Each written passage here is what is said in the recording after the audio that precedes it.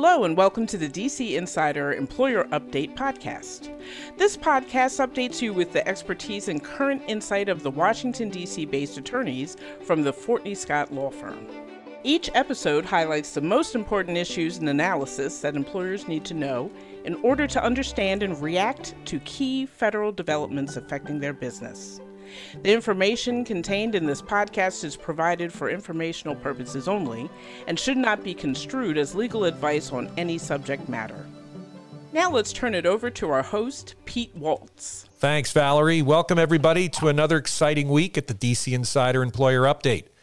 Joining us for this week's roundup are David Fortney. David, how are you? I'm doing great, Pete. How are you doing today? Wonderful. Bert Fishman, are you out there? Hi, Pete. Good to be here. And Nita Beecher, thank you for joining us today. Thank you, Pete. Looking forward to it. So let's get started. Lots to cover from last week, running down the headlines. David, let's start with you on a COVID and vaccine update and then pass the ball to the next colleague. Let's start with what is going on with the emergency temporary standard for OSHA. I mean, the short answer is so far nothing publicly. What we're beginning to see is Secretary Walsh, been in place now for 3 weeks, says he's taking a close look both at the science and the changing situation on the ground. We have more people getting vaccinated, and the question is whether there is a grave danger. That's what the statute requires in order to issue an emergency regulation. At this point, it's becoming a little uncertain, and it also may become slightly fractured. They may be looking at a standard for certain segments, like hospital and healthcare, and not for the general workplace.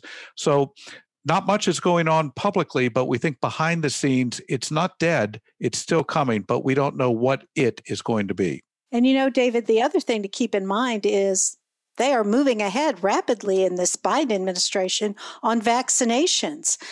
They had wanted to have 100 million vaccinations by the end of the 100 days. They hit 75 days. They're at 150 million vaccinations. And President Biden wants to get to 200 million by the 100th day now. They do have a problem, though. Right now, we are seeing that a third of the military and about a third of healthcare workers have not gotten the vaccine. They're refusing, and we'll have to see if at some point there is a mandate that they get that vaccine. What's the holdup with that, Nita? I mean, is it just personal preference, or is there, it seems like an awfully large group there that's made that decision. What's going on there? Well, part of the problem is, and I defer to David and Bert on this, part of the problem is the emergency nature of this vaccine. You're not allowed to make people take the vaccine. It has to be done on a voluntary basis.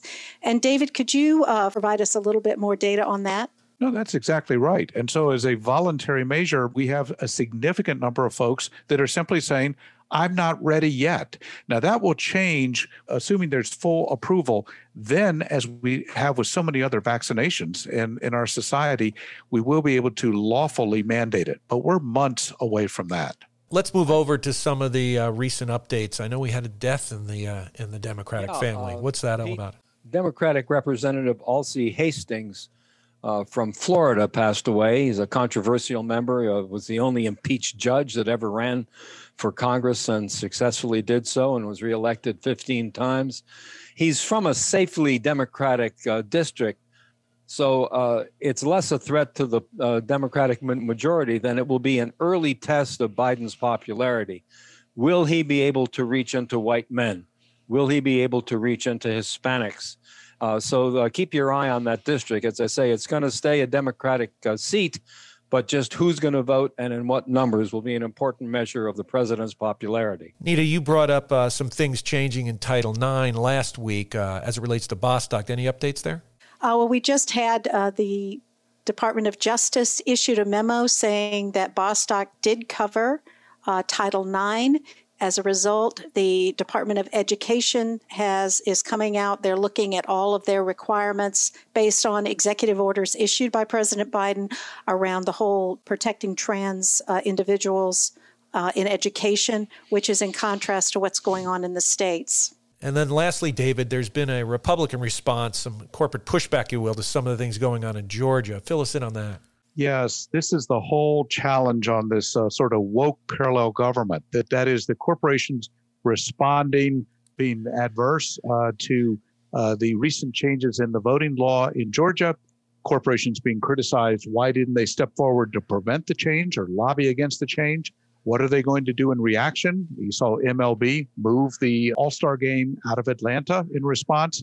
It's interesting. This is something where I was talking to a head of an employer association, and he was noting that there is this trend that employers, companies are now being assumed to be much more responsible for a whole variety of issues that otherwise are being handled in the political sphere. And it says the dysfunctionality of the political policy process occurs. Increasingly, many stakeholders are looking to companies to take the lead and to effect the changes. Maybe a little unrealistic, but Nita, I know this is something you've looked at and talked to with folks about. I spent 21 years in corporations. I can tell you right now, they do not like this position of having to step forward, but obviously they feel like they have to. Well, and finally, former Majority Leader McConnell, Minority Leader now, noted that the corporations should stay out of the political process. But of course, he did send fundraising notices to all of them, and he's willing to accept the donations. Just don't speak up or participate like they did with MLB. So it's a little bit of a mixed bag. A little bit of a mixed bag, but the dollars do speak. Well, let's transition over to that American Jobs Plan. I know, David, we opened that up last week. We dug into some of the things. Everybody participated. But Bert, why don't you give us a rundown, kind of a scope of the bill and maybe an analogy to some of the other things that have happened in American history? Well, Pete, I think it's important that we do so. The first thing to remember is that this bill is gigantic. It is everything in the platform, everything in Biden's Build Back Better. One way of looking at it is kind of like a New Deal 2.0, because if you take the NRA, the WPA, the NLRA, the TVA, all the other A's from the New Deal, you get some measure of the scope of this $2 trillion bill. It's infrastructure, but it's infrastructure for the 21st century. And we'll unpack that in just a little bit. But it includes such things as broadband. It includes such things as 5G chips. This is not your old-fashioned infrastructure. And the other thing to remember about this bill is that it has something for just about everyone, and it touches every sector of American life. And just as important, it probably touches every congressional district in the United States. That used to be called pork barrel legislation. Yeah, it sounds like you've used every 10 times, Bert. So what's everything? Well, this one is the love child of Miss Piggy and Porky Pig. Oh, there we go. More farm animals. Here. Yep, now we're back to the show. David, take us through what are some of the details here? You know, a couple of things. One, Bert's right. This is like the New Deal, but now we're in the 21st century. So we have a reset, or an attempted reset, just as occurred 80 years ago. We have a further reset. We have, if you think 50 years ago, Ronald Reagan said, government isn't the solution, it's the problem. And we have spent the last 50 years thinking about how we function with scaled back governmental function generally, and debating what that paradigm looks like. President Biden's proposal fundamentally not only reintroduces a whole range of different programs and expanded programs, but it also reimagines the role of government very expansively as we move into the 21st century. It is a reset beyond many that we've seen. So it has the traditional infrastructure, the highways, the bridges, as Bert mentioned, airports, you name everything. And I think that there's broad consensus that those have fallen into significant disrepair. But then we have beyond that, it starts to radiate out. If you think about this, new buildings, modernizing buildings, all of this. So this gets into a lot of the energy efficiency and changes. Improvements in schools. COVID has put even more of a premium on that. Ventilation systems, veterans hospitals, and a host of other changes. The definition of infrastructure is effectively being broadly defined, and the conversation has changed by the way that the Biden administration has introduced this. You know, what you think of when you think of infrastructure are roads and bridges. This one is a whole lot more than that. One of them is to build, preserve, and retrofit 2 million homes and commercial buildings. And the schools, modernizing the schools, that would be adding air conditioning and also Wi-Fi and other kinds of facilities, childcare facilities, and something I believe all our veterans deserve, which is upgrading veterans hospitals and federal buildings. Now, this probably, David and Bert, is just the outer rim of what is infrastructure. But Bert, I think we go further than that outside of infrastructure with the next one. One of the few areas of the bill that has gotten real pushback from especially the Republicans in the Senate is the whole notion that infrastructure includes dealing with the care economy. That is to say, to do something with our nursing home structure and to bring healthcare workers who've been left out of most federal labor laws back into the federal labor picture. And it's been quite controversial because it is the least related to 20th century infrastructure and may be one of those parts of the bills that ultimately falls out if and when we come to debating the particular topics on the bill. There are still other outer limits. David, I know you've been interested in the manufacturing sector. I have. And let me just add, one of the reasons you're seeing healthcare being focused on in those service employees, if you look at the key stakeholders that you mentioned, Bert, is the Service Employees International Union. That's their sweet spot, and that's their piece that favors them. With respect to manufacturing, the whole supply chain, there's broad-based job training. Once again, these are programs that many people feel may be worthwhile. They just don't conceptually view them as part of an infrastructure bill. But again, I think this is illustrative of how broadly the Biden administration has cast that net. And I think it's strategic because it allows this big bundled approach. And that's where the negotiations start in how to deal with that. So, I mean, it sounds like, gang, we're spending a lot of money in a lot of different ways, but there's got to be kind of a primary goal here. Nita, what's the sense of what this is all really about? It's all really about jobs. It's about good, what Biden calls union jobs. Good paying, good benefits with lots of opportunities for people to have a long tenure, to organize a union, to bargain collectively with their employer. And David, I think that's really the secondary focus. It's jobs and it's unions.